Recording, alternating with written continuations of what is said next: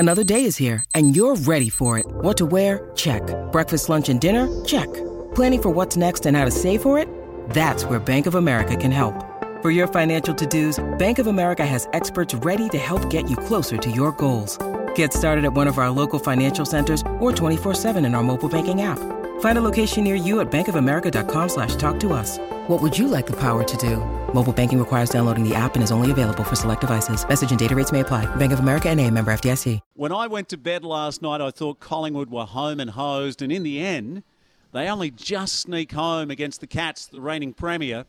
What a game. 16-13, 109 to 15-11, 101. First half was just brilliant footy from both teams.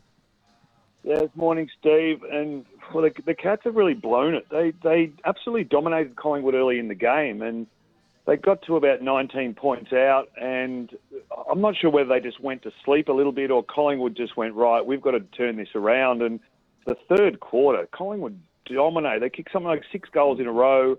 They lost Darcy Moore early in the game with a hamstring injury, and that could be a 3 or 4 weeker. We just have to wait and see with that.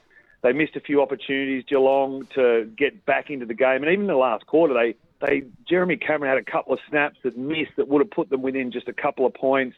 And I don't know how Collingwood got so many goals by players being on their own within 20 to 30 metres from goal. It was poor checking by Geelong. And in the end, look, they came back late in the last quarter, Geelong, but it was well and truly done by the time they kicked their last couple of goals.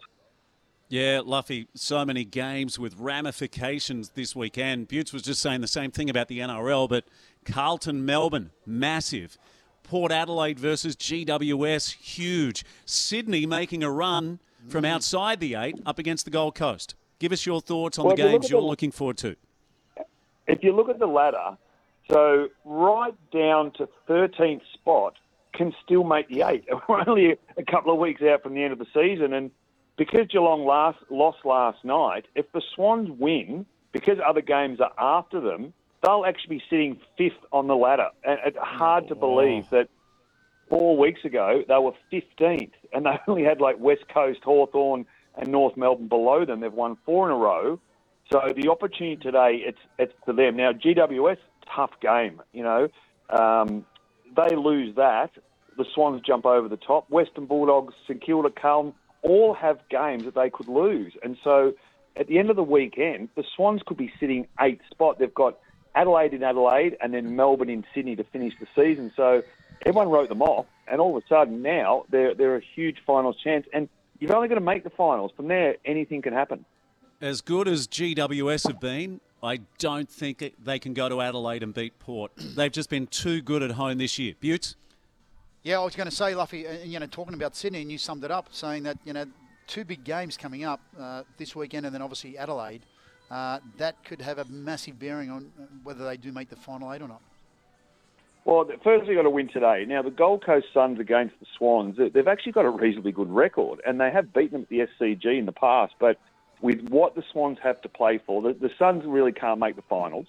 So what the Swans have to play for, and they dominated in patches last week, and they again some inaccuracy later in the game. Like they didn't miss a goal for 10 straight or something like that against the Giants, and their pressure was just unbelievable. And in the end, they won the game, and it was probably a little bit closer than what it should have been. And against the Suns today, they've got forwards that are good in patches. We've got Hayden McLean that kicked 4 last week, then we didn't see him in the second half. Armady kicked 2 goals in the first quarter, didn't get another kick until the last quarter. Isaac Heaney's been very patchy this year.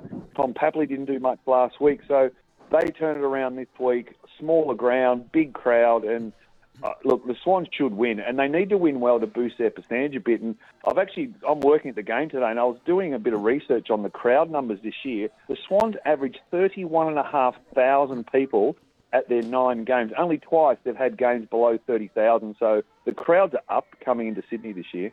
Yeah, and just looking at Sydney's draw, so Butts just said they play Adelaide. They've got Melbourne in the final round. Yep. Giants have got the Bombers next, followed by Carlton. So, my goodness, it's going to be so tight, the finish. I tell you, Luffy, last week you couldn't join us because you had a game, but I really want to get your thoughts. While Butts has been away, The legend himself, Buddy Franklin, announced his immediate retirement. Can you share your thoughts on what Buddy's meant to the game over 19 seasons? Oh, look, he's one of those once-in-a-generation players, and you go back before him was Tony Lockett. There was no one like him. You know, Gary Ablett Sr. was around the same time as Tony Lockett. Those two players, they'll never be like that again. And you keep going backwards. You've got one player in 20 years that is like a Buddy Franklin, and someone that not only was an amazing full forward, but he could play anywhere. He could play on the wing, and he did in the past. His field kicking ability, for someone that's nearly 6'6", was amazing. If his accuracy at goal and his marking was a lot better, he would just be a player that you'll never ever see again. He might have kicked over 1,000 goals, but he also kicked 720 odd behinds. And if you look at that, Tony Lockett kicked 1,300 goals, but 500 odd behind. So you think about Buddy Franklin, he's had 1,750 shots at goal for 1,000 goals. So you turn 200 of them around. He's the second best goal kicker in history. You know, it's just amazing. And he is a crowd pleaser. Like, people come to watch him play. His athleticism is unbelievable. You know, he's smart around the ground, and he just has the ability to do what other players just cannot do. And hopefully what the Swans are hoping is to do a bit of a send-off, in the last game of the year against Melbourne. And you know what? The fans deserve it. They've come to follow him for the last 10 years, and they want to send him off in the right way. Well, that night where the fans stormed the field, in fact, I think they jumped the boundary fence. They only had about half a dozen security guards there. That will be, I think, before the ball left his boot, people were on the move, and the game was stopped. It was.